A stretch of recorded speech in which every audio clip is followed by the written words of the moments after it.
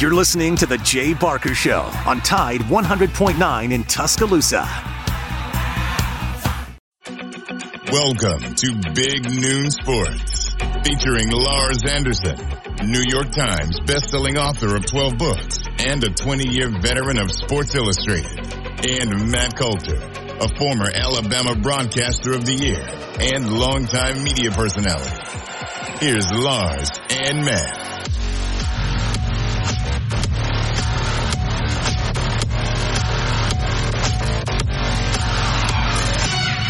Welcome in to Big Noon Sports, brought to you by Haley Sansing of Union Home Mortgage. How's everybody doing today? Pretty slow day in the world of sports.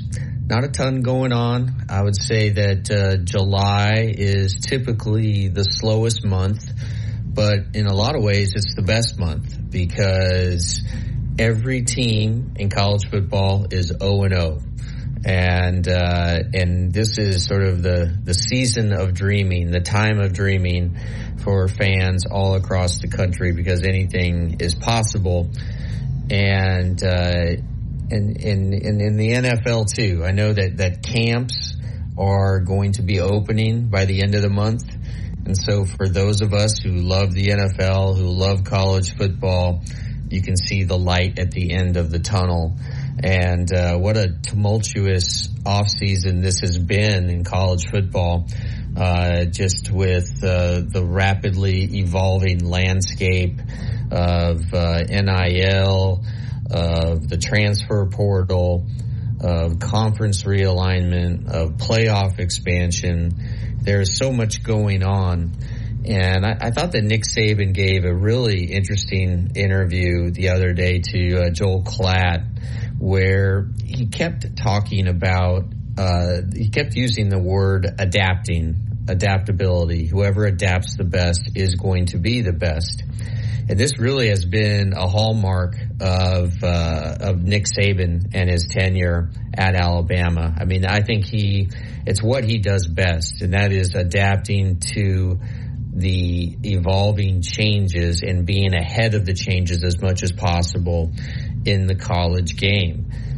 We saw that with the RPOs and how, I've written about this extensively. I know that the kick six, that actual play has gone down in college football history as perhaps the top play or one of them. Not a play that people in Tuscaloosa and across the state of Alabama necessarily want to remember. But it was in that game against Auburn in the Iron Bowl, it was a play before the kick six, which really sort of set Nick Saban off. And that was when Auburn quarterback Nick Marshall sort of drifted out to his left, and it was a run-pass option. And he ended up throwing the ball to a wide receiver for a long touchdown. I think like 40 yards or something. And on that play, Auburn clearly had multiple men beyond the imaginary line of going beyond the line of scrimmage, and it should have been called back. But it wasn't, because refs weren't calling illegal men down the field, illegal linemen down the field, with the RPOs as they were being run. And that's why Saban came out right after the game and said, is this the way we're going to play college football? And if it is, okay. And so what did he do? He went and got Lane Kiffin. That is called adapting. And he gave full reins of the offense to Lane and fully revolutionized his offense. And then what did he do after Ohio State drubbed Alabama in the first round of the playoffs back in, 2013, 2014? I think when Ezekiel Elliott ran for like 220.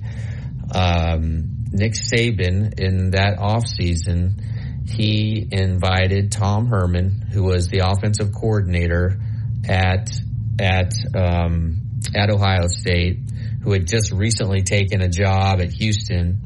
He invited Herman to Tuscaloosa, and Tom came, and they sat in Nick's office, and Nick just picked his brain for about 45 minutes to an hour trying to figure out how can Alabama stop offenses like Ohio State's, where they spread Alabama out and just created running lanes for Ezekiel Elliott and others, and Cardell Jones had the game of his life, parlayed that into becoming a first-round draft pick where he didn't work out in the NFL.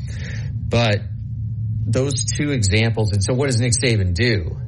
He changes the prototype of what he wants at each position on the defensive side of the ball. Nick had spent years, and he first developed this with Bill Belichick when they were assistants at Cleveland. The ideal prototype, height, weight, 40 speed, like ankle dexterity, knee dexterity, like just a million different measurements. And he wanted each player to have as many of those physical qualities as possible to meet his prototype. Well, he kind of ripped that up after that Ohio State defeat and after his discussion with Tom Herman, and suddenly Alabama becomes a smaller, faster defense. Gone were the guys like Dante Hightower, right? These big, huge linebackers who struggled in coverage, and then in come guys like C.J. Mosley, faster, a little smaller, able to do more in coverage, and it just changed the entire nature of his defense. So we've seen it with Nick Saban. It's his hallmark quality is adaptation. So how is Nick Saban going to adapt this year, right? Where he's coming into a season where for the first time in what seems like a very long time, he doesn't have a set starter at quarterback. He doesn't have a guy who we can go ahead and pencil in as a first-round draft pick, right? There's no Mac Jones. There's no Tua. There's no Jalen, and I know Jalen was a second-round pick. There's no Bryce Young, although Jalen is now the highest-paid quarterback, highest-paid player in the NFL. I think it's $163 million guaranteed, but that will soon be eclipsed by the Chargers quarterback, Justin Herbert, and then that will be eclipsed by the Bengals quarterback, Joe Burrow. So how is Alabama going to adapt this year?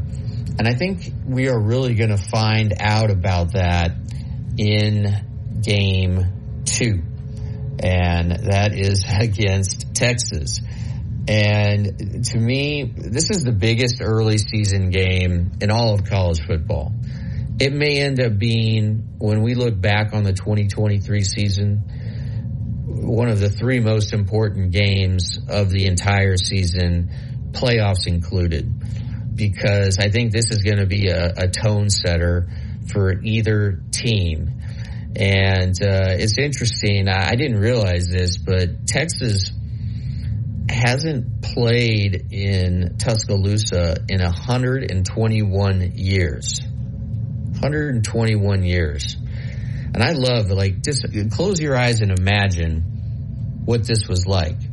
The only time Texas came to Alabama, to Tuscaloosa, was in 1902. 1902. And Bryant-Denny Stadium had not yet been built, so there wasn't a football stadium, and Alabama played its home games in the area that's now known as the Quad, in the center of campus. And just this is why I love writing nonfiction, narrative, historical books, because I love to transport myself back in time and really imagine what it was like just standing on the sidelines. What was it like being in the huddle? What did it sound like when the players hit each other? How fast were they? How violent was the game? Just 7 years after this, in 1907, President Roosevelt thought about banning the game of football because it was so violent and because there had been so many deaths due to the violent head-on collisions that were causing so many neck injuries. And it was almost like it was a totally different game back then, and many rules were implemented to make sure that it just wasn't two teams running at each other at full speed on every single play where there was just multiple collisions. But anyway, Texas ended up winning that game back in 1902 on the quad, 10-0. And so now, for the first time since then, Texas is going to be coming to town week 2 of the season. And I think there's really just no question that it's the biggest, I think by far, it's the biggest non-conference game at Bryant-Denny Stadium of the Nick Saban era. I think that's fair. You always got to, whenever you make a big sweeping statement like that, you kind of got to double check yourself to make sure you're not taking a big bite out of the apple of hyperbole. But I don't think we are here. And it'll be in the next year, obviously in 2024, this won't be considered a non-conference game. This will be considered an SEC game. And we know that that the Tuscaloosa hotels, the restaurants are already preparing for it. The fans have been waiting for it. And now, here we are. It's rapidly approaching, and it's a game that we are going to keep talking about. And in fact, we're going to be talking about it after this next break with AL.com's Mike Rodak, who is going to join the show. Excuse me, Mike Rodak just moved from AL.com. Strike that. Mike Rodak of 24/7 Sports. He's going to be joining us next. You're listening to Big Noon Sports. I'm Lars Anderson. My running partner, Matt Coulter, has the day off. He'll be back tomorrow on Friday. Hope everybody's doing great on this Thursday afternoon in beautiful Alabama. We'll be right back.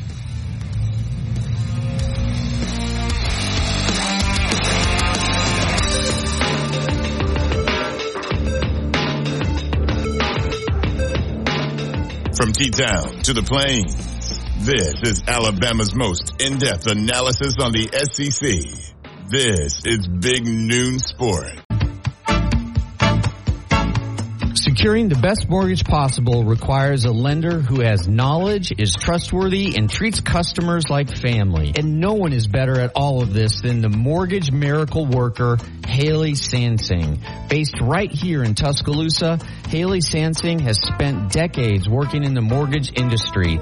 With Haley, it's personal, holding your hand from contract to close. With Haley, it's about one thing, you. Call Haley on her cell, yes, her cell, 205-792-1813. That's 205-792-1813. Let Haley help you. NLMS number 230376.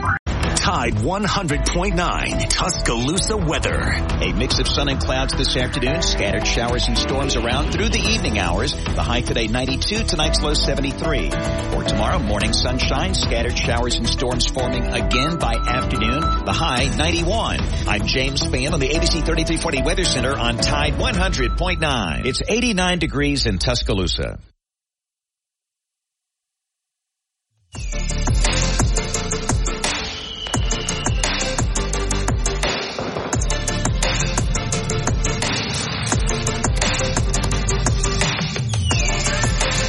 Welcome back in to Big Noon Sports.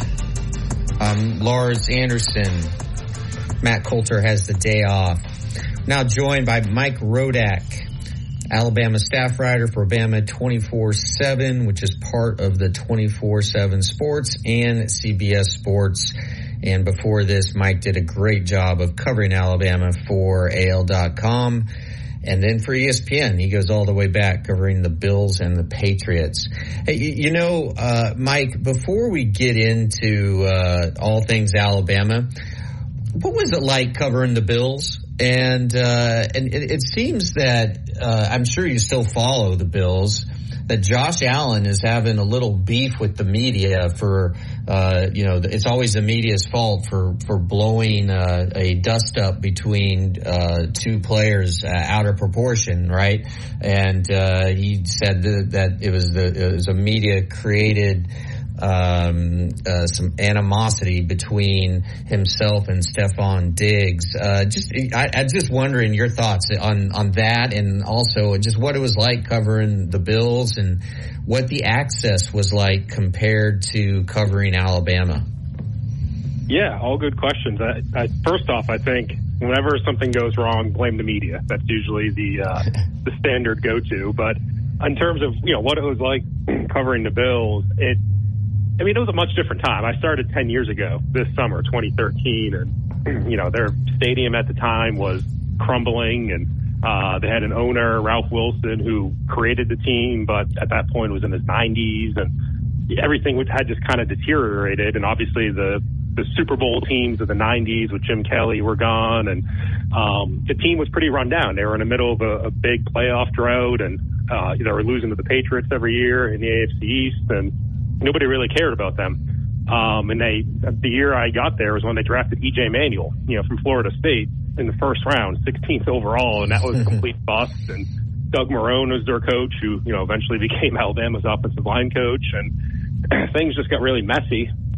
Rex Ryan came in, and that was supposed to be this big, splashy hire, and that completely flopped. And then right around the time, before I left, was when they got Sean McDermott and Brandon Beane, and then they drafted Josh Allen. I was there for Josh Allen's rookie year, and you could kind of tell things were turning around. They had a new ownership group in.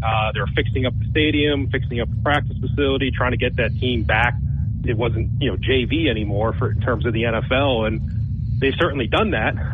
But they've also, I think, fallen short a little bit of the capability of their teams the last couple of years, and everybody's noticing them now because they're winning a lot of games and they're getting deep into the playoffs. But they've lost some games that they probably should have won. And like you said, here we are with Josh Allen and Stephon Diggs, their two highest paid players, their two best players, getting into it's been a public thing because it goes back to the playoff game they played last year when Diggs was yelling at Josh Allen on the sideline, and he doesn't show up for some of the practices this offseason, and Sean McDermott says he's very concerned. So, the media is just reporting what's happened. And sometimes I think players like to play the out of context card or blown out of proportion card. And ultimately they had a chance to say different things and they didn't. Yeah. It didn't help that they got spanked at home in the playoffs in a snowstorm, and I forget which player it was, but said that Buffalo wasn't built to play in the snow, which was just sort of a head scratching statement. But you also covered the Patriots. And I've been up to one Patriot place several times for doing different stories over the years. Never gotten to know Bill Belichick very well. What is the difference between covering Bill Belichick and Nick Saban? And I would put you in a very, very small group amount of people who have covered both coaches on a day in and day out basis. Yeah. It's a small group. I know Ian Rappaport is another one. He covered Saban for AL.com early on, and then he actually went up to Boston. I was there with him when he was at the Boston Herald. So beyond that, I can't think of anybody else. There's been some coaches, obviously. Brian Daboll was one of them, but it's a question I get a lot. There's certainly differences. Obviously differences in their personalities and how they operate. There's also differences in covering them. And I guess I forgot as part of your last question, the differences in access too, and what NFL teams can control versus what college teams can control is different. There's a stronger writers association at the pro level that negotiates a lot of access with the NFL. There's a single governing body, the NFL, that controls what all 32 teams have to do. In college, it's different. I mean, the SEC doesn't really have media rules. The NCAA doesn't have media rules. It's every school for themselves, unless it's a bowl game. It's college football in general. It's just more decentralized. And so that gives Nick Saban some more power, if you will, to do things such as not allow us to talk to freshmen, which he doesn't, not allow us to talk to assistant coaches, which he doesn't, only talking to coordinators once a year. At the NFL level, Bill Belichick, I'm sure, would love for all those things to be true for himself, but rookies have to talk. Every single player has to talk every single week to the media. Otherwise, they risk getting fined. And assistant coaches have to talk once a month. Coordinators have to talk once a week. So all those rules are in place, and there's really no way for Bill Belichick to get around those. So that's the main difference. But, I mean, I think if they had their ways, they would run things as close to each other as they could.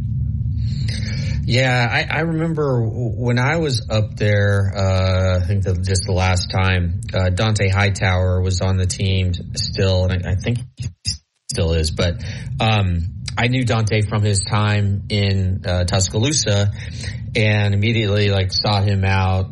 You know, he remembered me, and I needed to talk to Tom Brady, and Brady's just sitting there right in front of his locker, and I noticed that no reporters were going up to him. And so I had, Hightower was nice enough to introduce me to Tom. And then I got, a few minutes with Tom. And then all of a sudden, boom, the scrum is on top of Tom. That game. Did you find Brady approachable? And what was it like working with Tom? So that would have been 2010 through 2012 was when I covered him. And at that point, he had already won 3 Super Bowls. He was kind of in the middle of his career, but he was by then a huge star. And that was kind of the beginning, I think, when you can sense just in general, he was kind of becoming his own entity within the team, which I think really manifested itself a few years later, with his personal trainer becoming an issue for Bill Belichick, and that started a lot of the friction that ultimately led to Brady leaving. But there was a time, I think, early on in his career that he was just another guy, and he was very approachable, I'm sure, by the media and just kind of Tom. I think by the time I got there, that had sort of waned away. He was the star player. He was the guy that, would talk once a week. Honestly, I was pretty rarely involved with that because I was working with Mike Reese at ESPN, and he would take the lead on talking to Brady, so I would go elsewhere in the locker room. And Mike was so nice to me. Mike was so nice to me, by the way. When you parachute in somewhere, you don't understand the sort of unwritten rules of each locker room, and Mike was just terrific in explaining everything to me, and gosh, couldn't have been nicer. Sorry, didn't mean to interrupt. Go ahead. No, that's fine. Yeah, and that's the thing too. There's a decorum, for a guy like Brady, if he's in there, I don't think a lot of people are going to bother him because they know, Wednesday for 5 minutes or 10 minutes in the locker room, he's going to talk. The rest of the time, he's in there to sleep alone. There's things like that, but I just never really got too close to him in that sense. I think at that point, he was just becoming distant from us, but also I think to some extent becoming distant from his teammates. I do think that was an issue.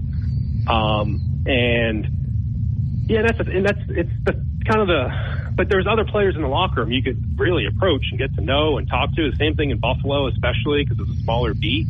You could get to know guys.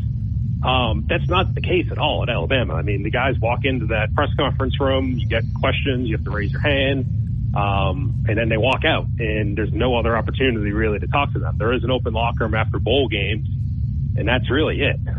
So the chances to get to know a guy on a personal level just aren't there. And in fact, it's written in Alabama's media notes that if you try to contact a player by yourself, that they will punish you essentially for that. So again, I think there's pros and cons of that strategy on their end. And obviously they're following the wishes of Nick Saban to kind of keep their distance.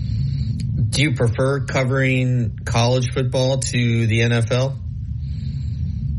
So I think from an access standpoint, certainly easier, if you will, to cover the NFL. But I think I've only covered Alabama on the college level, and obviously that's the pinnacle. That's one of the hardest programs to kind of get into, if you will. But I'm sure if I covered Coastal Carolina, like I'm sure I could get to know everybody, and there would be better relationships there. If you cover Coastal Carolina, you can probably walk into the coach's office and have that sort of access. That's just how the smaller, if you will, programs are. But I do like, one of the big things I like about covering college is just the atmosphere of the games. I think is certainly better most of the time. I mean, if you're covering a Alabama Mercer game at 11 a.m., it's probably not great. But going into LSU last year, I didn't go to Tennessee because I was on leave. But the Iron Bowl every year, like that's just better than anything I really experienced at the NFL level. Even I think in a pretty good environment, Bills games that's a good place to be if you're a fan. Switch it over to Alabama. What are the players up to now? Are they just starting with summer workouts, just getting ready for the fall? What is actually going on with the players, and are all the guys on campus right now? Yeah, my understanding is they are. There's summer school, the second summer school session that's going on right now. There's nothing obviously organized practice-wise that the coaches can run until fall camp begins in August, but players can still get together, on the practice field and kind of run things on their own. Players are also kind of seeing their personal coaches, personal trainers. You see some of that on social media crop up.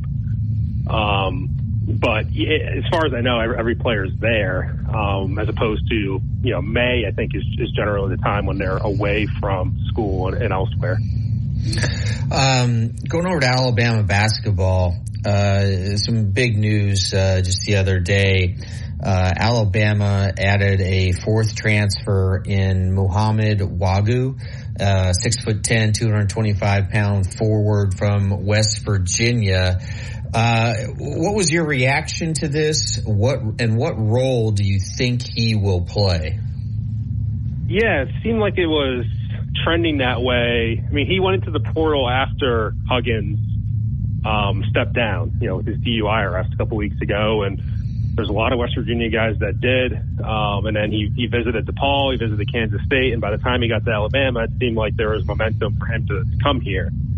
And I think it's Waggy based on the Waggy. Okay, sorry, pronunciation guy. It surprised me as well. And he was born in New York, but he had some family in New York, but he moved to Mali in West Africa and grew up there. And he grew up playing soccer, but he grew to be 6'10", and at a certain point it becomes awkward to play soccer at that height. I'm 6'4". I think it's awkward for me to do a lot of things. I can't imagine being 6'10". And so they actually said, why don't you go to New York? And he had a cousin that lived in New York, and he started playing basketball there in New York City, and then ended up going to a different high school in Pennsylvania. But because he had gone to school in Mali, his credits did not transfer to go to a normal university here. Which is why he went to a junior college for 2 years, ended up missing his first year because of an injury, played 1 year, was a JUCO All-American, went to West Virginia last year, didn't play a ton, about 10 minutes a game. But, for a guy who's fairly new to basketball, he's got some height, he's got some raw ability.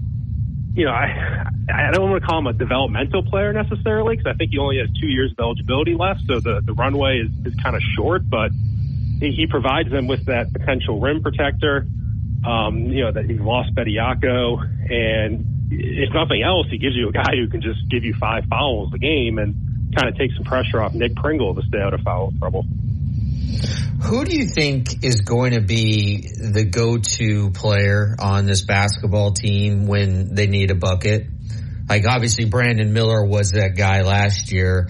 Is there going to be one particular player who is going to emerge in that Brandon Miller type of role where, hey, it's crunch time, we need a bucket, we need a key shot made, we're giving you the ball, clearing out space, whatever, running a play for you? Who do you think that player is going to be? think it's going to come from one of three guys. And I think Mark Sears, given what he did last year, granted he faded a little bit down the stretch last year. Shooting the last 8 or 10 games was not great. He kind of had that burst at the end of the San Diego State game, but yeah, I don't know if I would call him a go-to player last year for them. I think he has the potential to be one for them. Aaron Estrada, the Hofstra transfer, the guard, who was a very prolific scorer, CAA for Hofstra, could be that guy. And then Grant Nelson. Grant Nelson's 6'11", but he's the guy who they can run a pick and roll for, and he can, pick up the pass and shoot from the outside. I mean, that's his game. He's a big that plays like a guard. So, there's three players there that we'll have to just kind of see as the season goes on and they get into those moments, who is getting the ball, who are they running the plays for. But as of right now, I would be surprised by the end of the season if their leading scorer is not one of those three players. And do you have a sense of where Alabama will be at preseason, where they will rank in the top 25, and where will they be projected to finish in the SEC? Yes, I would say top 25. We're seeing some of those polls come out, and they've come out really since the day the season ended, but they're somewhere in the teens, I would imagine. I think there's some people that are going to not write them off, but discount them a little bit from where they ended last year because they lost Brandon Miller, because they lost Noah Clowney and Quinterly, and just say, they've lost a lot of production. But I also think there's a lot of people who are smart, if you will, across college basketball that are giving Nate Oates the benefit of the doubt and are saying, they've been a good team every year that he's been there, after his first year, basically, and he's going to find out what he has, and he's going to use it well, and he's got out in the portal, and he's gotten Grant Nelson and Aaron Estrada, Latrell Wrightsell, and now, Muhammad Waggy, and he's gotten these freshmen to come in, and they've replaced what they've lost. I think some people will look at it that way. So somewhere in the teens, 12, 13, 14 is what my guess would be. In terms of the SEC, I think I wouldn't be surprised if they're picked, to win. But I could also see an Arkansas pick. I can also see Tennessee, Kentucky, if people are confident they can bounce back. It's going to be one of them. But if not number one, I'd say number 2 or 3.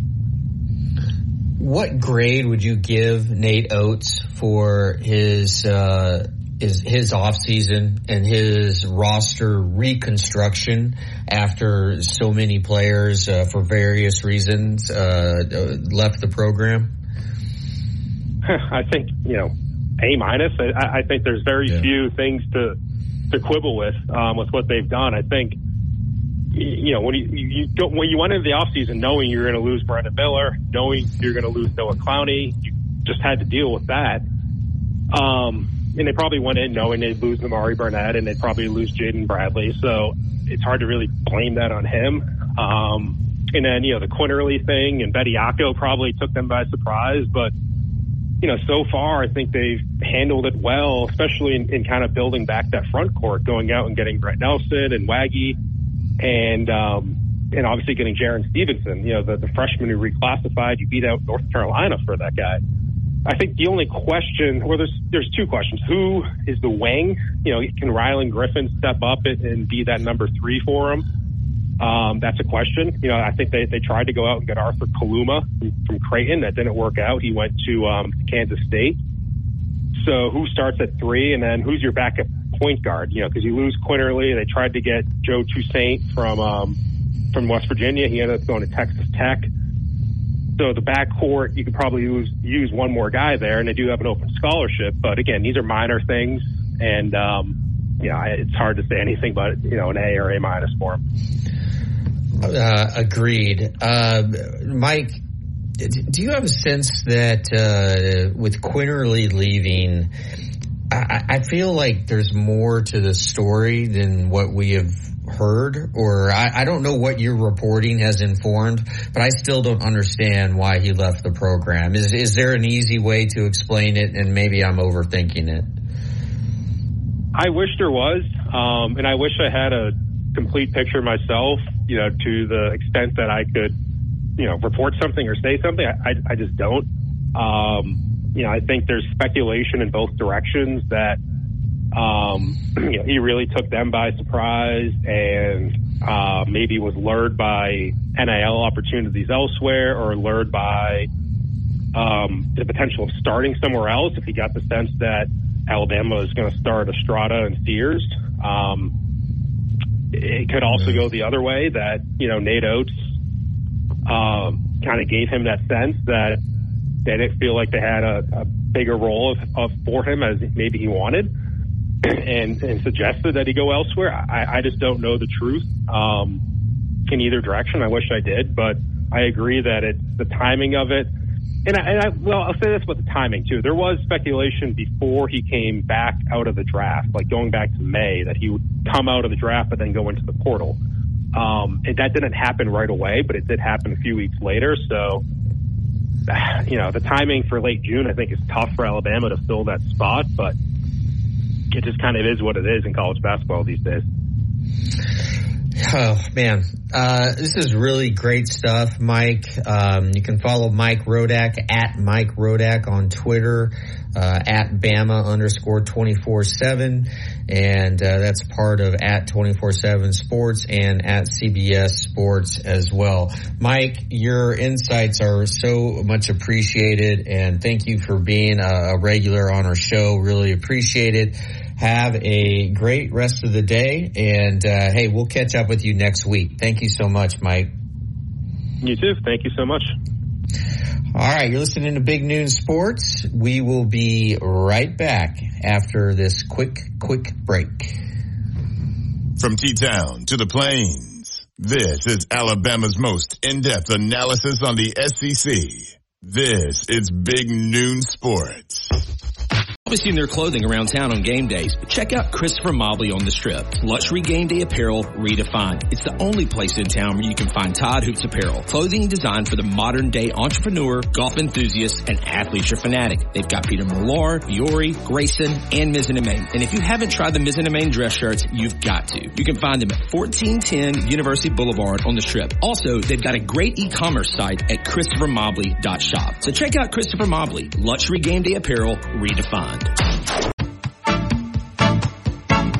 Securing the best mortgage possible requires a lender who has knowledge, is trustworthy, and treats customers like family. And no one is better at all of this than the mortgage miracle worker, Haley Sansing. Based right here in Tuscaloosa, Haley Sansing has spent decades working in the mortgage industry. With Haley, it's personal, holding your hand from contract to close. With Haley, it's about one thing, you. Call Haley on her cell, yes, her cell, 205-792-1813. That's 205-792-1813. Let Haley help you. NLMS number 230376.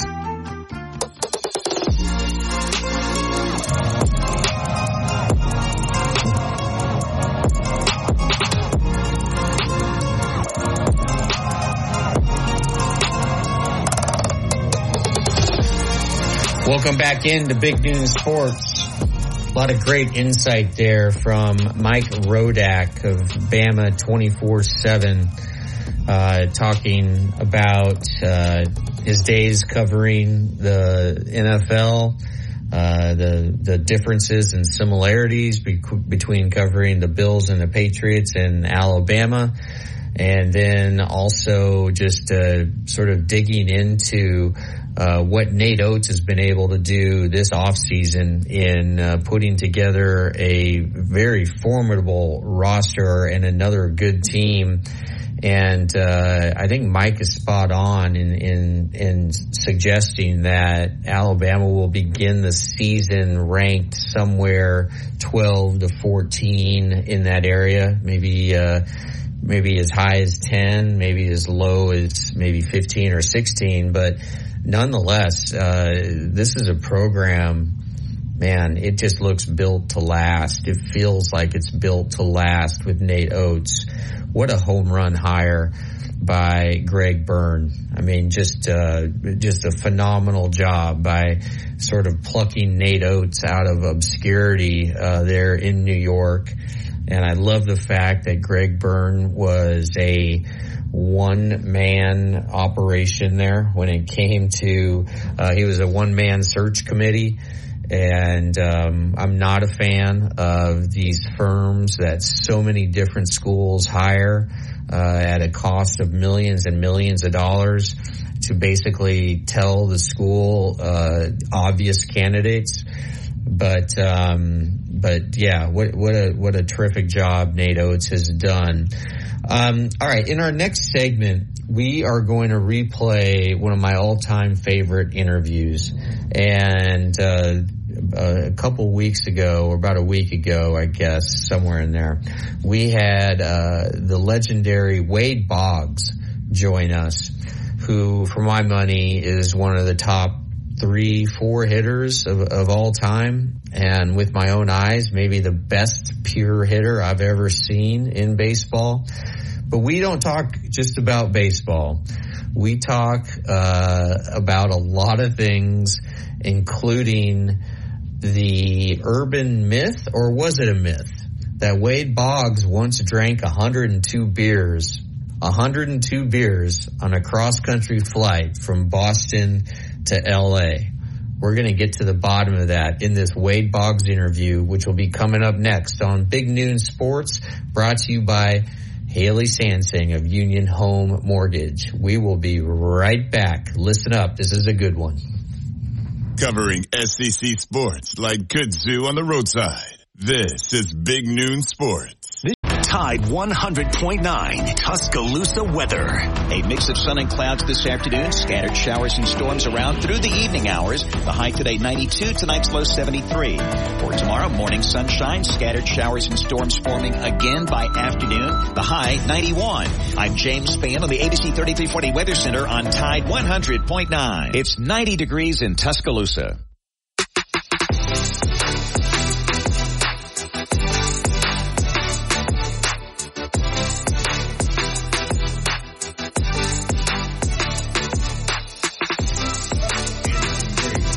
To welcome our guest, actually for the second time. Wade Boggs joined us last year, and I want to tip my Rays or Sox or Yankees cap to my good buddy Sammy Lee, who I've now known. By the way, Sammy's listened. It's been 41 years I've known Sammy. But Wade, first of all, welcome to the show. Really appreciate you taking some time with us, and set us up with how you got a really good friendship with an angler from Tuscaloosa, Alabama.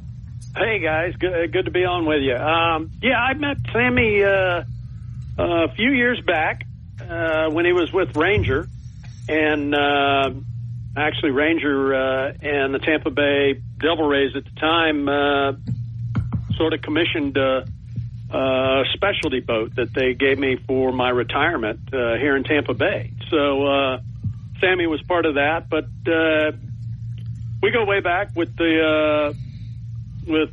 friendship with my dad and various things like that. And I've fished a few times with Sammy, and he's a character. He really is. He doesn't like Alabama football, does he? No, not at all. Imagine you're sitting there in your Ranger, and he's just talking your ear off about the Alabama-Georgia game in '84. Anyway, hey, let's talk some baseball for a minute, and then we're just going to scatter and talk about some really fun stuff, although baseball is fun. The Rays are for real, aren't they? Let's hope so. Yeah, they're playing as well as anybody, and hopefully that they're old enough in baseball years to know that it's a marathon and not a sprint. That at any given time you can run into a buzzsaw, and next thing you know, you've lost 10 out of 12, 12 out of 15, and things are going south. We did that in '96 when we went to the West Coast. We lost 14 out of 15, and we were going pretty good at the time, but coincidentally, Toronto had lost just about the same. So it didn't really affect us too much in the standings. But, yeah, they can run away with this deal and clinch it by August and sort of cruise into the playoffs. Wade, when you were growing up, was there anything special or unique that you did to try to develop your hand-eye coordination that really helped you with your hitting? And what advice? I have an 8-year-old who just absolutely is infatuated with baseball. What advice would you have for young kids who are just sort of getting going in the sport for how to become the next Wade Boggs and get over 3,000 career hits in the major leagues? Get off Nintendo, number one. When I was growing up, we had kids in the neighborhood. We'd find a vacant lot, and we'd be out there at 7:30 in the morning and play all day. We'd play stickball and whatever it took to, just wiffle ball. That was one of our favorites. Nowadays, you go by a vacant lot, and it's just a vacant lot. Kids don't pick up the wiffle ball and bat anymore, and those that do, you can tell that their eye-hand coordination is a little bit better than the other kids. In my opinion, the video games do not enhance eye-hand coordination, and so get out there and play wiffle ball and play as much as you can. I mean, that's the big thing. I mean, get your friends out there and whether it's a broomstick with a tennis ball or what have you. That's the biggest thing is just swing at a movable object. That's the biggest thing. Did you always know that, or did you always feel that you had just a really, really spot on good hand-eye coordination, or is it something that you developed?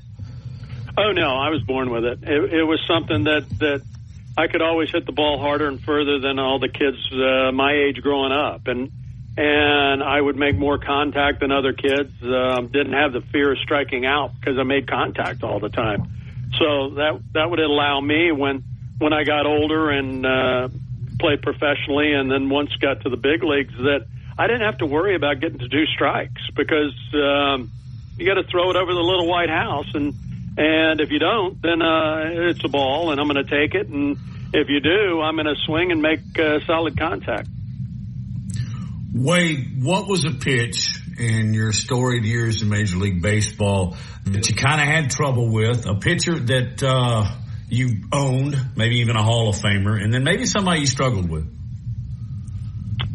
Probably the one pitch that gave me fits, Roberto Hernandez, when he was playing for the White Sox. He threw about a 92, 93 mile an hour split, and for someone that hits by recognition and knowing that the split's going to tumble and go out of the strike zone, I could never see his ball tumble.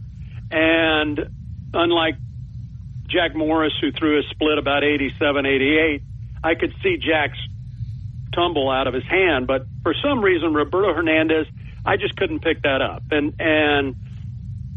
so that was, thank God everybody didn't have a 93 mile an hour split back in the day. But, yeah, it wasn't a piece of cake or a day at the beach to face Randy Johnson. He was one of the guys that gave me fits. I was 3 for 27 lifetime off of him, and 2 of the 3 came in one game. So he wasn't fun to face. Wade, you played in the longest game in professional baseball history when you were in the minors. And that'll never happen again. When you were playing for Pawtucket and you were facing Cal Ripken and the Rochester Red Wings. It lasted 33 innings, 8 hours, 25 minutes. Do you remember your stat line from that game? And just what sticks out to you about that game? Well, it was Easter Eve, and it was freezing cold, and we were hoping that guys in the lineup would break bats because we had a 55-gallon drum that we were burning them in just to stay warm. It was a brutal, windy, cold night, wind blowing in about 25 miles an hour from left field, and I was 4 for 12 in the game and drove in the tying run in the bottom of the 22nd inning. To tie the game at 2-2.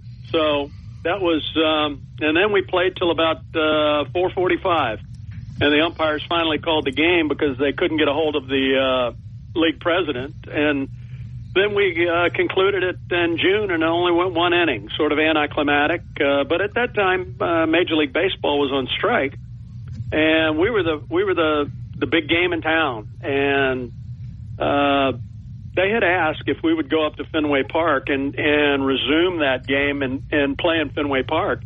And we as players said no, that we didn't want to cross any picket lines or sort of step on any of the big league guys' toes.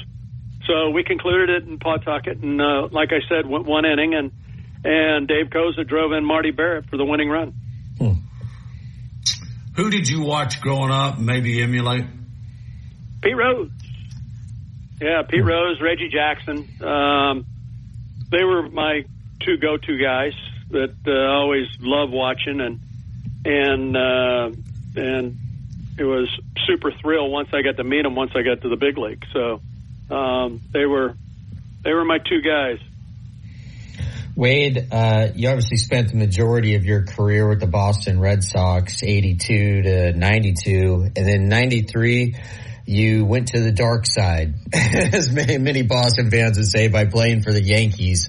I'm a big Yankees fan myself, but what was that transition like, and how did Boston fans treat you when you went from Boston to New York? And you know, Boston and New York is really one of the great rivalries in all of sports. Well, it's not an easy transition, but the fact was that at the end of the 91 season, Mr. Giacchi had offered me a 7-year deal for $37 million to stay in Boston. And I wanted to sign right there. And we were talking about it in the parking lot after the season in 91. And unfortunately, in January of 92, she had slipped and fell in a bathtub and died. And so when I got to spring training, the front office took the offer off the table. I played the 92 season and then became a free agent. So it wasn't like I left Boston. I was looking forward to signing that 7-year deal, staying in Boston, and being a Red Sox player for life. And once I became a free agent, you know, all chips are off the table at that point. So Mr. Steinbrenner was suspended at the time, but his son-in-law, Joe Malloy, had called and set up a meeting, and my agent and I met with the Yankees and wound up signing a 3-year deal, and wound up in 96 winning a World Series. So it was a good move on my part. But like I said, I wanted to stay in Boston. I didn't want to leave, and being back in the good graces of the Boston fans now, my first game back in Fenway wasn't too gracious, but you know, it never is when a player leaves an organization and goes back with a different team. Well, speaking of winning that World Series in 96, I was in New York at the time, and I was there when you guys won it. And they beat the Braves. Y'all just say, yeah. They beat my Braves. But you know, one of the most memorable scenes of that entire season, and it's just forever etched in my brain, is you on top of the horse, the police horse. Could you just tell us that story of how that came about? Well, it's probably one of the smartest moves I've ever made. That picture's made me a lot of money, but. Yeah, we were doing a dog pile, and the fans were so gracious. They didn't storm the field. They were just standing in front of their seats and clapping and cheering us on. And we decided as a unit to take a victory lap. And the next thing I know, I'm in left center field on the back of a police horse. And until this day, I've never gone back and looked at any video of how I got upon that horse. But it was one of those surreal moments, that riding around Yankee Stadium on the back of a police horse and just looking at the massive humanity that are cheering us on, and it was really neat for New York at the time, because they hadn't won in 18 years and finally got a championship back in New York. Wade, one of the very few things that Lars, Matt, and Wade Boggs have in common is that we love a cold beer. Quick story. Yesterday, Lars and I are in Tuscaloosa, and we'd made some sales calls, and we're just goofing off. I said, pull in here and let me grab a couple of tall boys. And so I get back to the car, and I pulled out, and I handed Lars, you remember what you said? I do not. You said what? They didn't have any PBR because I'm kind of notorious in my Boggs league. is blue. Boggs is cool blue. You gotta go there, man. I'm telling you. The facts are out there. Tall boys. Yeah, they're awesome. I love them. How did you develop a relationship with Pat's Blue Ribbon Beer? Well, I hired a private investigator, and we did some soul searching, some background checks, and back in '83, I was in a bar in Milwaukee, and they've been using this campaign ad for a long time, and Cool Blue is Wade Boggs. There's no question about it, and it's if you don't believe me, go to Cool Blue or Boggs's Blue. Boggs'sCoolBlue.com and see for yourself that the similarities aren't just coincidental. No, it kind of does look like you. Oh, it does. Oh, yeah. It's Wade Boggs, by the way.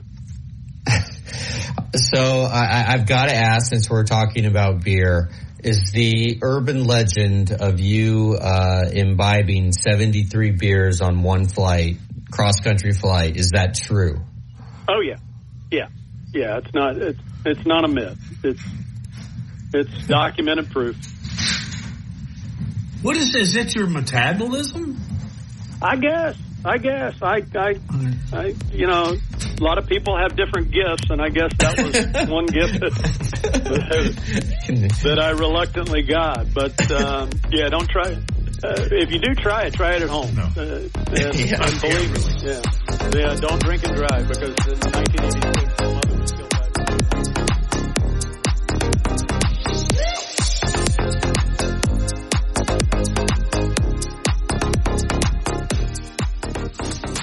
Community service.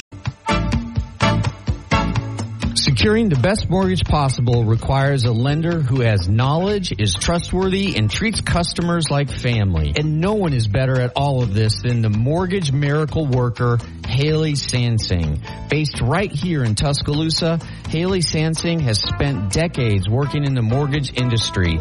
With Haley, it's personal, holding your hand from contract to close. With Haley, it's about one thing, you. Call Haley on her cell, yes, her cell, 205-792-1813. That's 205-792-1813. Let Haley help you. NLMS number 230376.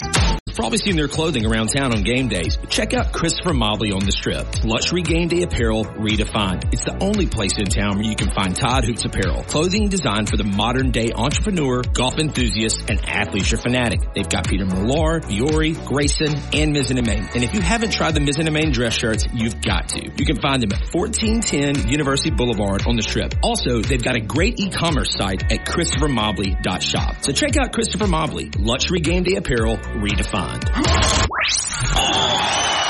Square Media Station. WTUG HD2 Northport. W265CG Tuscaloosa. Tide 100.9. And streaming on the Tide 100.9 app. Welcome to Big Noon Sports, featuring Lars Anderson, New York Times bestselling author of 12 books and a 20-year veteran of Sports Illustrated, and Matt Coulter, a former Alabama Broadcaster of the Year and longtime media personality. Here's Lars and Matt.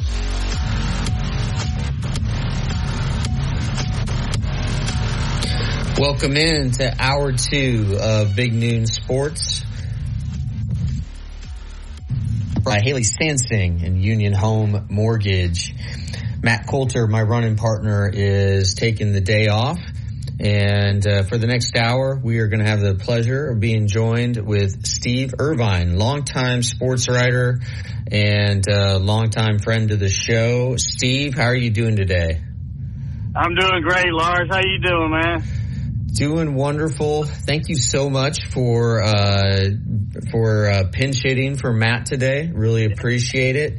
And, you know, before we get into any sports, I did want to dig into your career a little bit.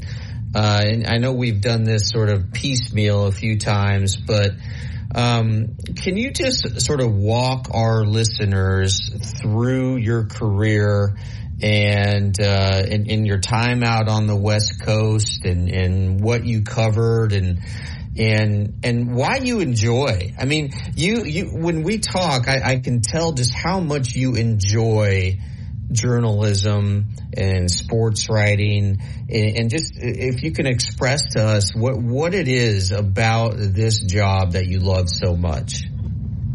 Well, it's funny is when I've known I wanted to be a sports writer, since I was in 6th grade. Actually, it was 6th grade. I was probably 12 years old, and we had a little mimeograph piece of paper that was a newspaper for the 6th grade newspaper, and I wrote a story, and I'll never forget this. I wrote a story, and one of the best looking girls in the school, one of the cutest girls in the school, told me she liked my story, and I thought, man, when you look like me, you're trying to find every angle you can, and I'm like, man, this might be my route to finding a pretty girl, and little did I know at the time, but it's really something that I've always thought I wanted to do, and kind of,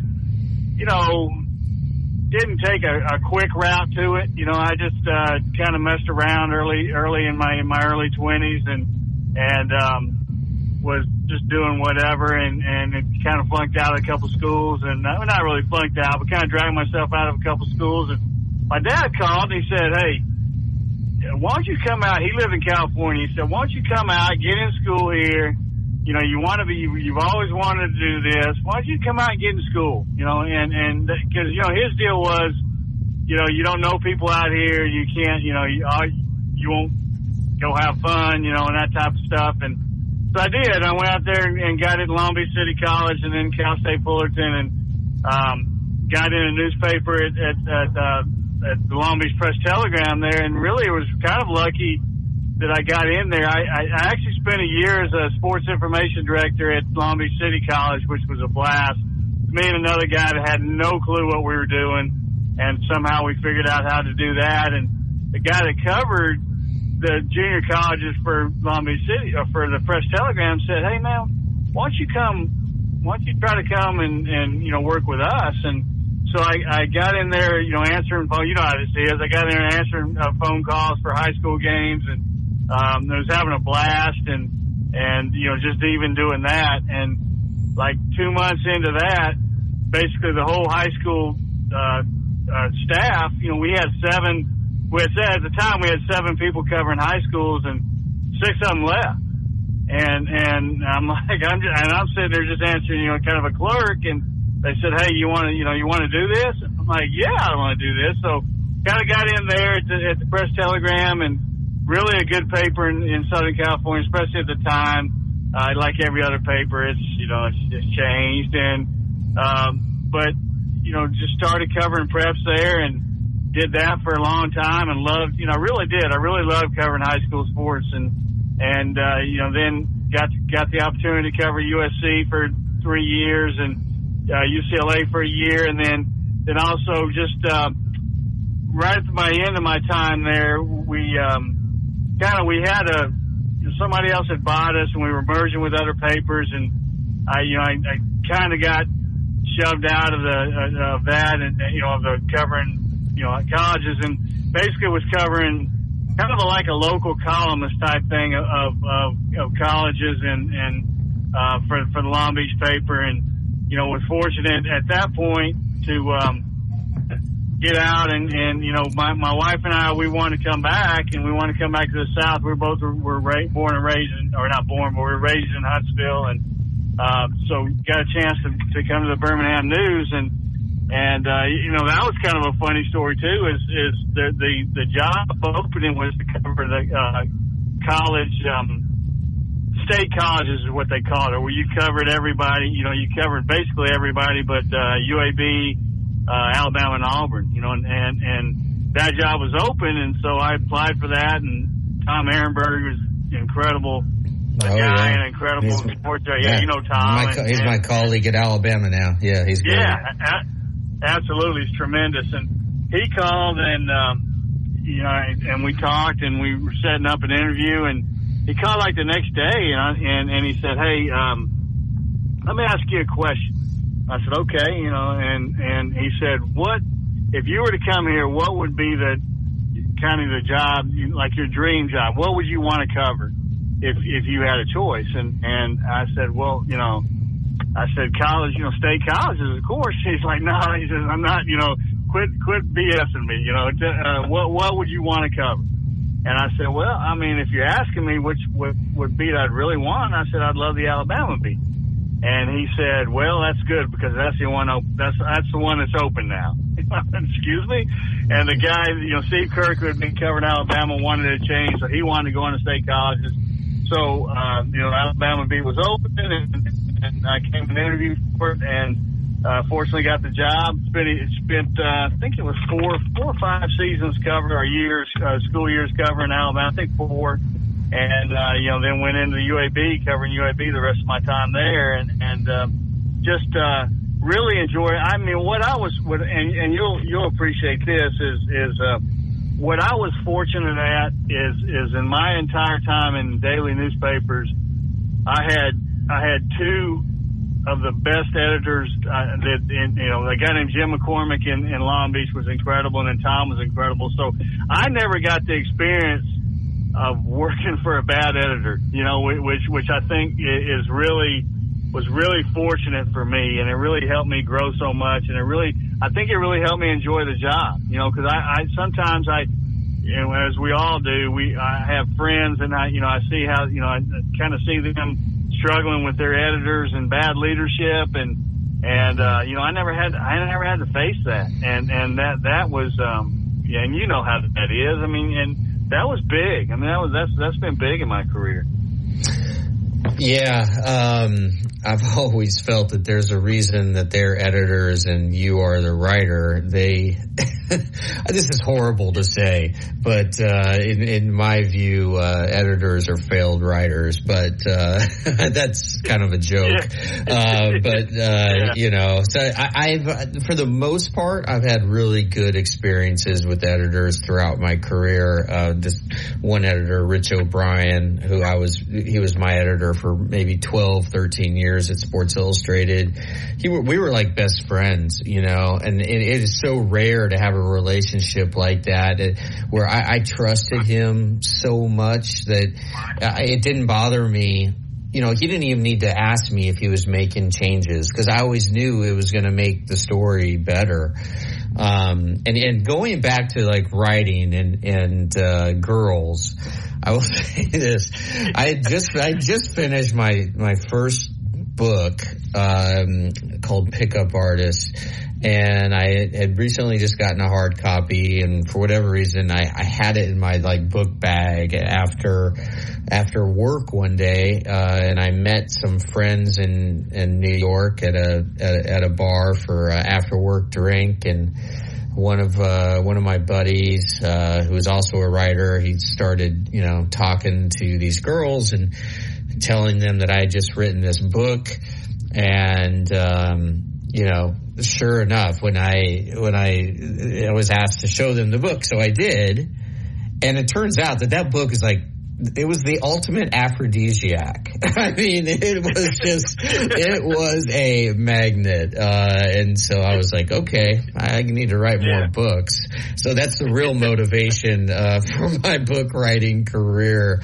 But Steve, have there been, just a few athletes who you have come across, that really have left an impression on you just for I don't know, their presence or just their character, just someone or two that you just really liked and thought that they were really good guys or girls?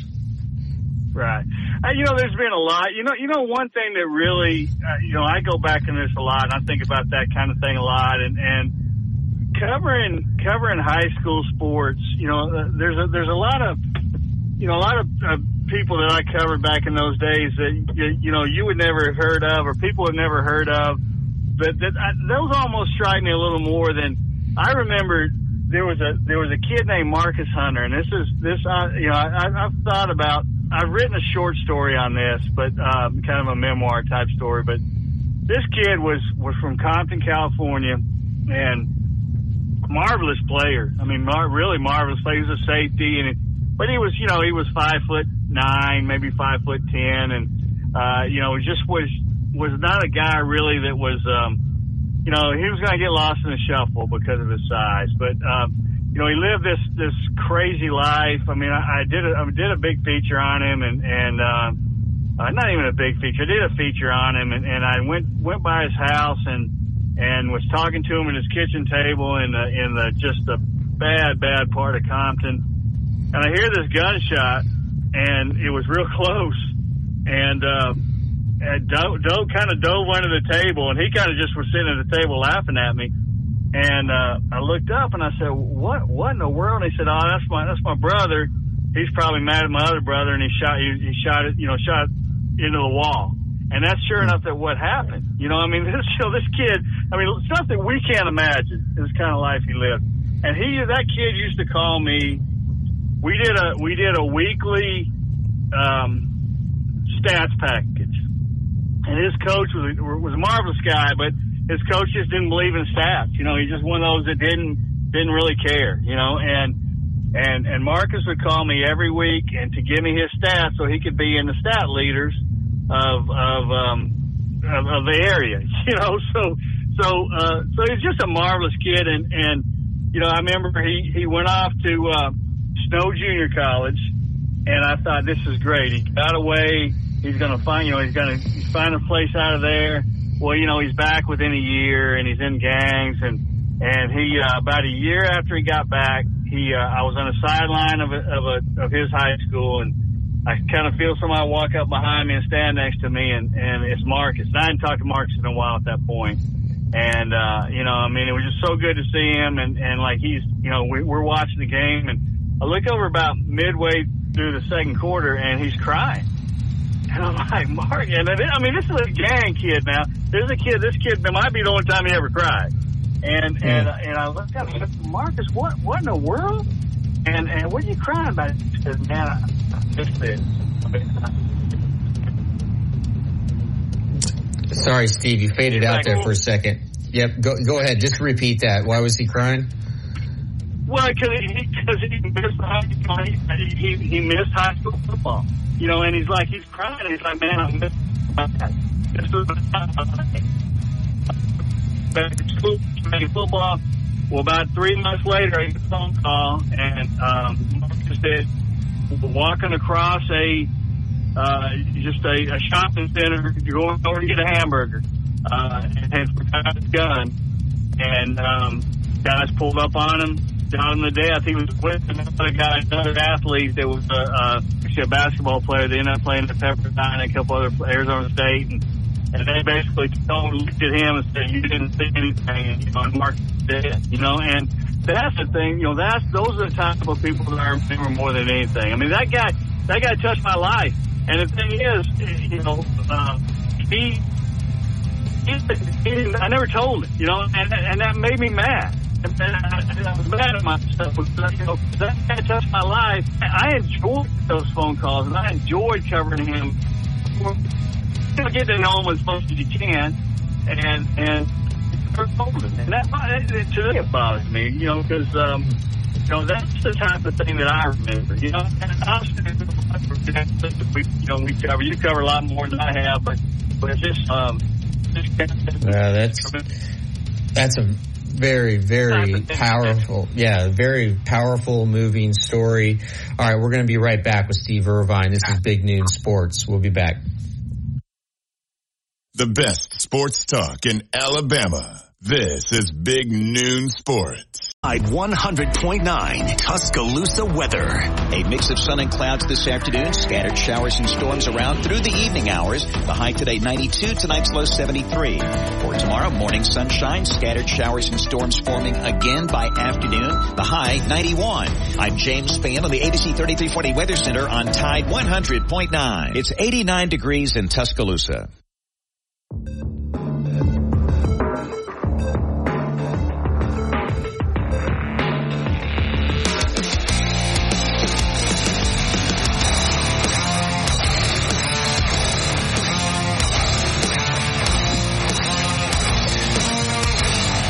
Welcome back in to Big Noon Sports. I am Lars Anderson. Matt Coulter has the day off. We are brought to you by Haley Sansing of Union Home Mortgage, and filling in for my buddy Matt is our good friend Steve Irvine, longtime sports writer, and just having a really powerful discussion here. Steve, unfortunately, your phone's going a little bit in and out, and I was able to get pretty much the gist of what you were saying about this young man who touched you so much. But if you could just sort of just recap that for our listeners who may not have been able to understand just because of the bad cell connection. Yeah, sorry about that. I should be fine now. I'm back home. I was driving, taking my daughter to a dentist appointment. It kind of ran long. So basically, it was a kid named Marcus Hunter that when I worked out in California, he went to Dominguez High School in Compton, and in middle of rough area, and he was a kid that just I got to know just marvelous athlete, but not one that was really fit the mold of a big time college. But I mean he did talent wise, but he was just probably a little small, and he's just a guy that I got to know pretty well, as well as you can. I think covering that, and especially being from a different world than I was used to, and had done a story on him, and he called me weekly and would give me his stats because his coach, his coach was a great man, but just didn't really care about stats, and so he would call me with his stats so he could be in the weekly leaders, and just a kid that looked like he was going to get out and went out to a junior college in Utah, and away from all the trappings of Compton, and had spent a year there, and where it really didn't even last a year, and came home and got back in the gang life, and I saw him at a high school game about a year and a half after he graduated, or I think the second year, second season since he graduated, and he was in tears on the sideline because he couldn't play anymore, and he was talking about how much he missed it, and 3 weeks later, I get a phone call, and I told him at the time, I said, we got to get you back in school. I'll help you. I'll make calls. I'll do what I can to help you and get you back in school and get you back on the field. But you don't need to. I told him, I said, you don't need to be doing it here. You need to leave. And he, 3 weeks later, I get a phone call from a friend that told me that Marcus had been shot. Shot and killed. He was walking across a parking lot, and had forgot his gun at home, and they pulled up on him and shot him, killed him, and just to this day I think about him, really do. And did I know him well? No. I mean, I never sat down and shared a meal with him. But you know this. I mean, you really, when you cover these guys, you feel like I mean, you do know them, and you feel like I really do wish I would have told the kid that what he meant to me, because he really did. I mean, he made my life better during that time. I mean, he did. I enjoyed the phone calls, enjoyed watching him play, and really wanted the best for him. I really did, and he just didn't get it. And when you see that, I saw that a lot when I worked out there in California. You saw a lot with, you couldn't quite understand what they're going through. What some of these people, what some of these kids had to go through to say. There's another story that kind of along that line that would always amaze me was kind of along the line of you don't really know what some of these kids go through. There was same school Dominguez was playing, and they had a really good basketball program eventually with Tyson Chandler played there, Tayshaun Prince. But they had kind of had a little lull where they were losing a lot of kids to other schools, and this coach started that was a graduate there. His name was Russell Otis, and he was the one that kind of turned the program around, and didn't do it by the rules, but he did it, and so he his first team that was good they were all homegrown kids, and they were playing Linwood High School, which was their biggest rival, and they were playing for the league championship, and then they were going to go on. So it was the biggest game of the year. And I show up to the game, and their best player, they come out to warm up, and their best player's not there. So I thought, well, maybe he's back. They're just still warming up, so maybe he's back in the locker room. Well, it gets closer, and he's in here. So I walk over to the head coach, and I said, hey, where's X at? And he's like, well, he's not going to be here. And I said, wait a minute, he's what? And he said, he's not going to be here. And I said, was he hurt? Is he sick? What's going on? I got to write something. And he said, you just got to say it's a team decision, or a personal decision. He can't be here. And I said, you got to give me more than that. I said, I got to find what's going on. He goes, do me a favor. And he said, just put that. And he goes, after it's over, I'll tell you what's going on. So I said, okay. So we did that. And so afterwards, what had happened was, and this is, I can't understand this. I really can't. I mean, I've never lived this life. I had to live this. Well, he had been at school the day before. There were some gangbangers had jumped one of his friends, and he jumped in and basically beat the guys up, for his friend, just kind of take his friend. He went on, and it was they had a little courtyard there where the classrooms were. He's sitting in class about an hour later. He looks up, and there's these gang members, some other gang members. They're walking across the courtyard, and they have like big coats on, and he could tell they've got guns. They've got guns underneath their. So he jumps and he runs out, and they somehow got on. I don't know how they got on campus, because it was a pretty fortified campus, but they got on somehow. He has to run out. He jumps out the window, basically, runs across, climbs over the fence, and they see him too late, and they kind of chase him, but he gets away. Well, he has to go in hiding. So, because they're gonna shoot him, and so he misses like the biggest game of his life because of this. And he's like, you can't write that. And I'm like, I'm not going to. I mean, no way. Journalistically, you go, man, that's a great story. I want to write it, but you can't. But again, I didn't know how to. If I had a problem with somebody in high school, we fought, and we went on, and things were cool. And so just getting to see that way of life, and seeing what these kids that, some of these kids, that's the same school that Richard Sherman came from, Dominguez High School. And, look what he did, and when you see the guys that come out and successful from those type of neighborhoods, you think like, man, that's incredible, some of these things. And you've seen that, and we've all seen that, but to kind of see it firsthand and be in the middle of it,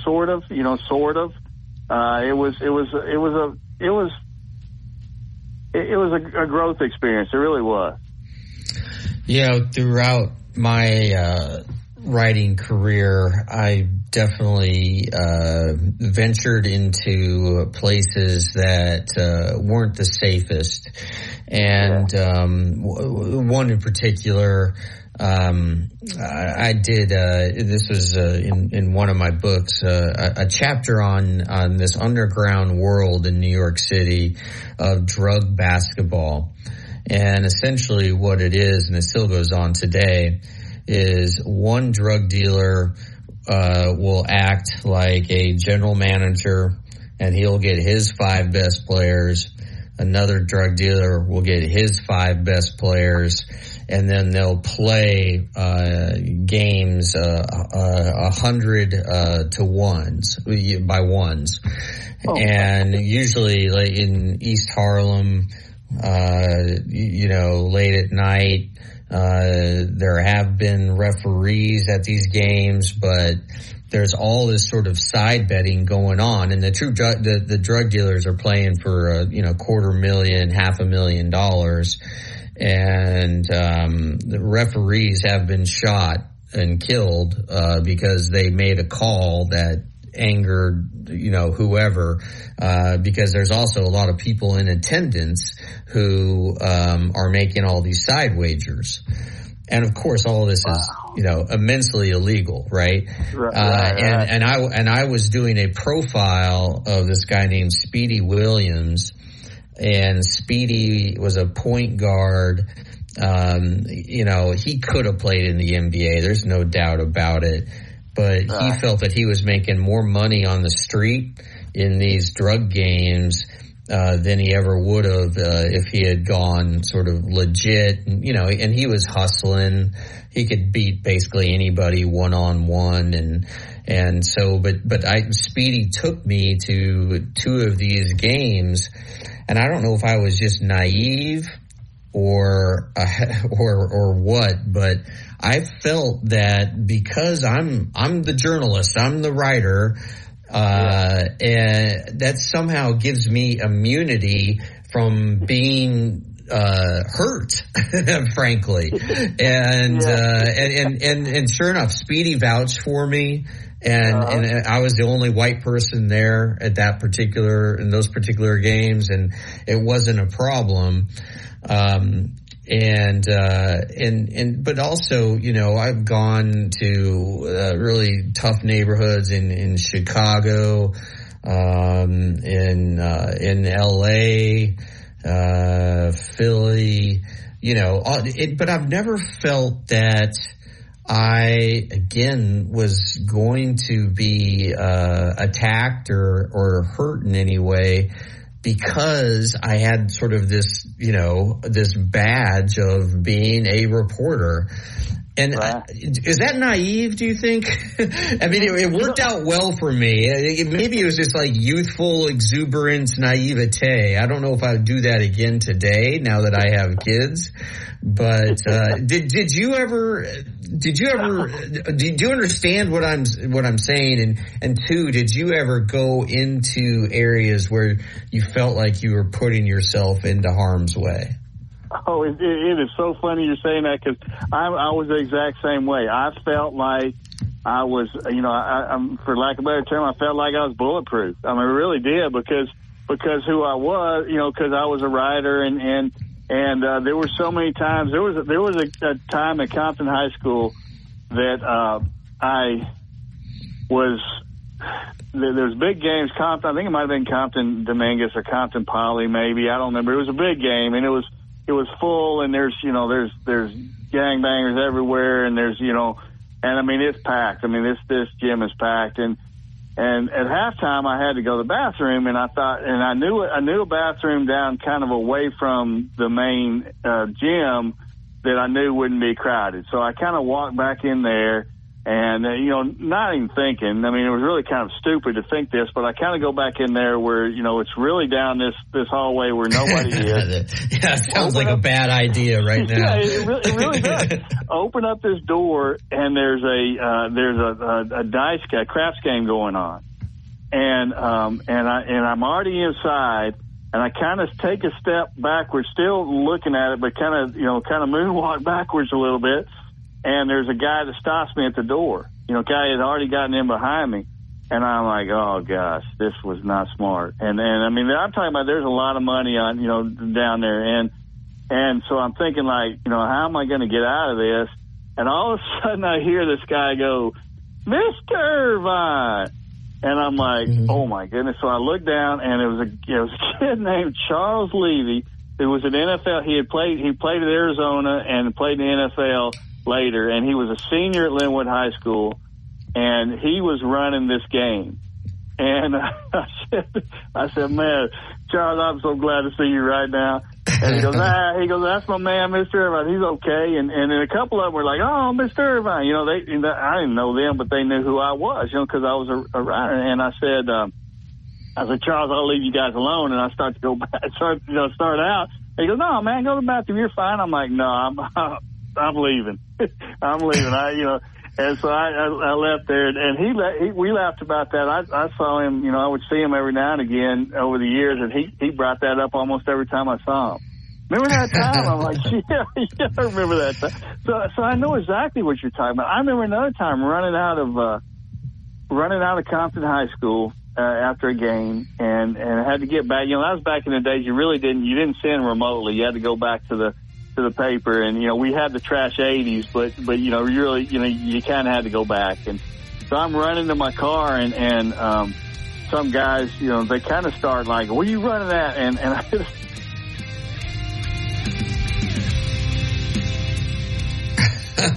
all right. It's good stuff. More stories. Exactly where you're coming from. Yeah. Man, we could talk about this for a long time, but, hey, we're going to move on. I'm going to get Steve's, analysis of, a couple things, regarding Alabama football, Alabama basketball, and we will be right back. This is Big Noon Sports, brought to you by Haley Sansing and Union Home Mortgage. I'm Lars Anderson. We'll be right back.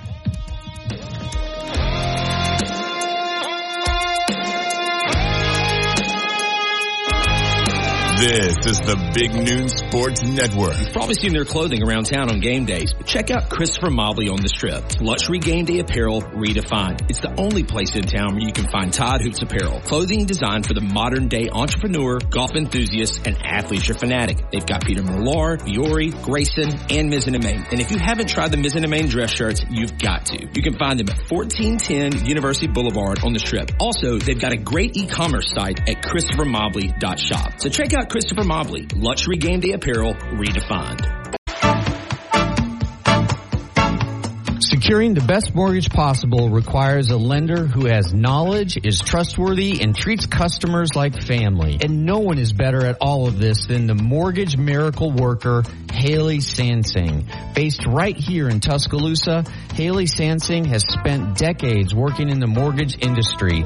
With Haley, it's personal, holding your hand from contract to close. With Haley, it's about one thing, you. Call Haley on her cell, yes, her cell, 205-792-1813. That's 205-792-1813. Let Haley help you. NLMS number 230376. I mean, they get all 5 of their offensive linemen back, 9 starters on offense. And you remember Quinn Ewers, he started the game on fire against Alabama last season. I mean, it looked like it could have really gotten away from Alabama early, but then Ewers left with an injury after a really hard hit from Dallas Turner in the first quarter, didn't return, and that really changed the outcome or the nature of the game.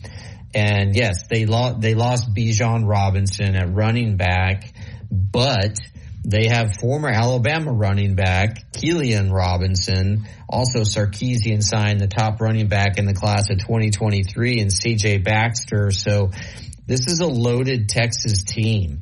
And again, you put Sark in charge of that, and we'll see what happens. I think we may have just lost Steve there unintentionally. We'll try to get him back. We will be right back for our final segment on Big Noon Sports, brought to you by Haley Sansing. We'll be right back.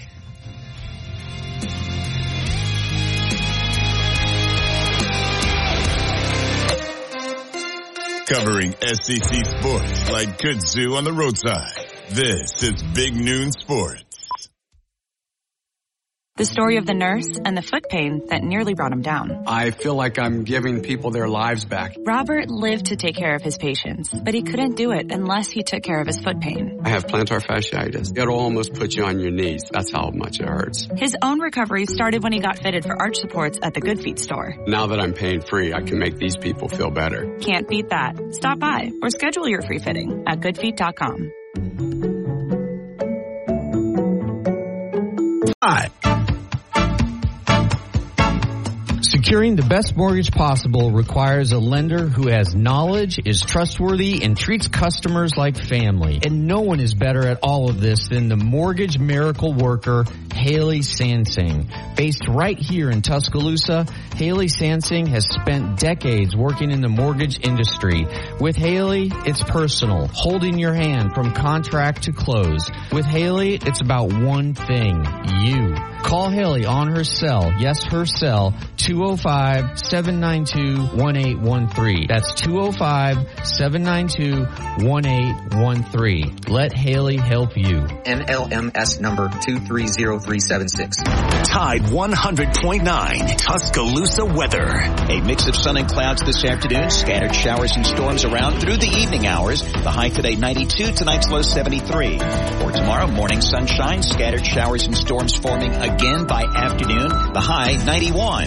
I'm James Spann on the ABC 3340 Weather Center on Tide 100.9. It's 90 degrees in Tuscaloosa.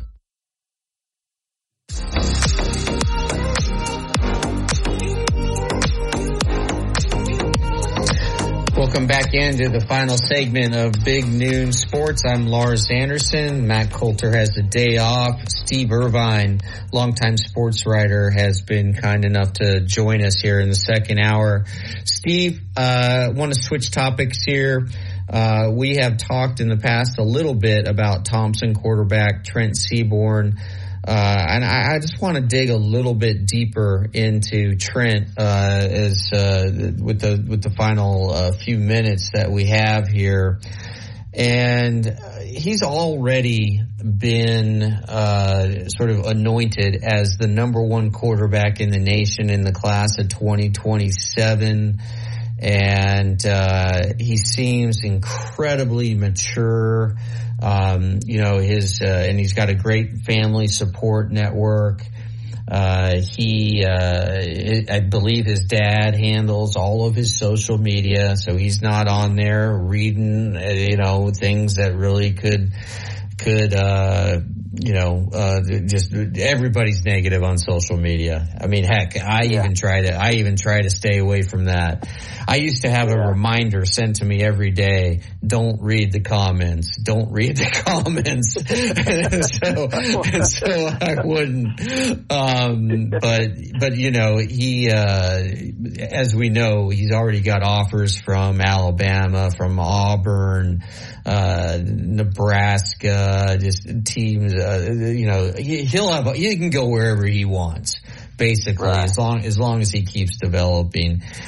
Just give us what you know about Trent Seaborn and what makes him so special in your estimation.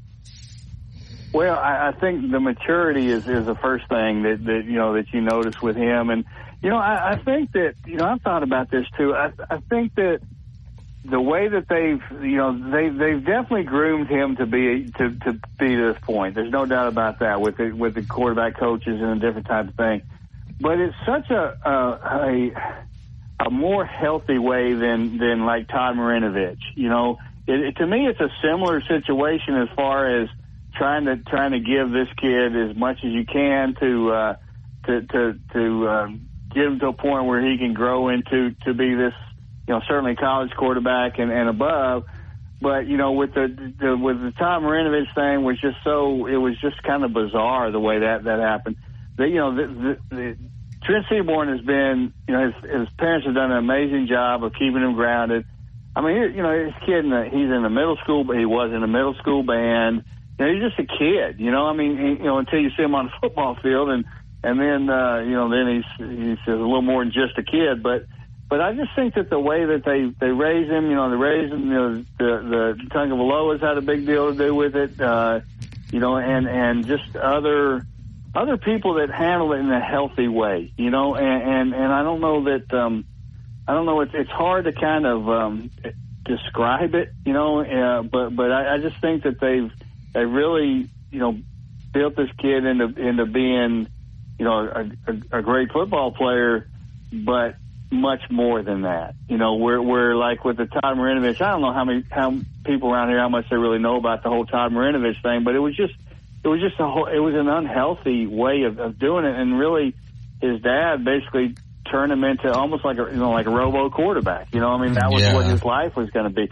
Trent Seaborn, you talk to him and you see him and you see he's got other things going in life. I mean, football is not his life, and I think that's key, because too often some of these cases of these parents that have tried to, push away this whole baby Gronk thing. I mean, Trent Seaborn is everything that's right about doing this, and baby Gronk is everything that's wrong about how you can try to, raise your kid to be an athlete. And so I think that's a lot of it. I do think that Mark Freeman has had a big role in this. Mark Freeman is one of the, I was around him for a couple of years when I first got laid off, and it was after that, but just kind of writing stuff for Thompson. It sort of became a staff writer for him, doing some stuff. And Mark Freeman is as solid a human being as I've ever met in high school football. I mean, just easily. I mean, he is the kind of guy that he pushes his players. He makes them be the best they can be, but he also wants them to be people, not just football players. And I think he's had a big part of who Trent Seaborn is. And so, it's going to be fun to watch him progress, through, I mean, right now, he's sensational right now, but I can't imagine what he's going to be 3 years from now, 2 years from now, a year from now, because he grows every day. So it's going to be fun to watch. It's not going to be fun to play against, but it's going to be fun to watch. Another individual who's going to be fun to watch, at least from my perspective, is Rush Probst.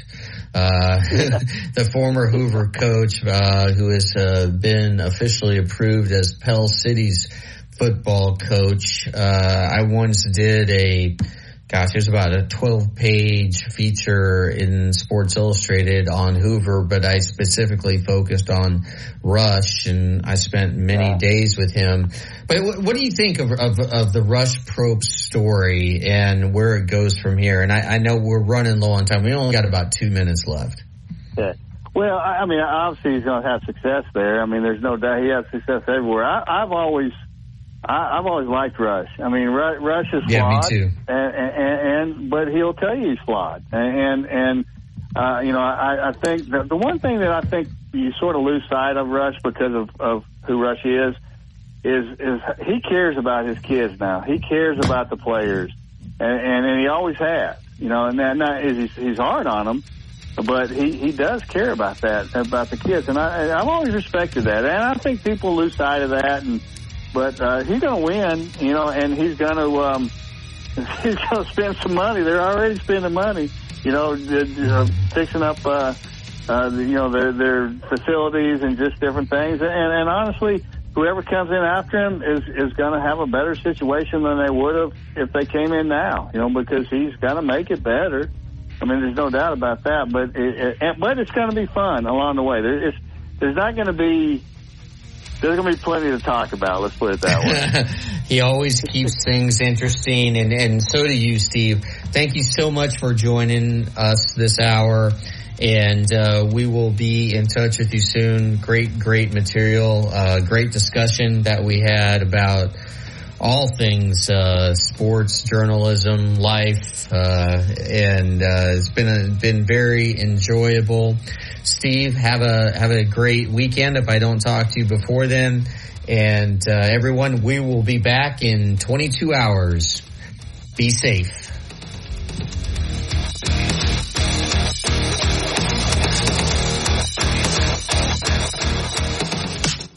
Want my secret?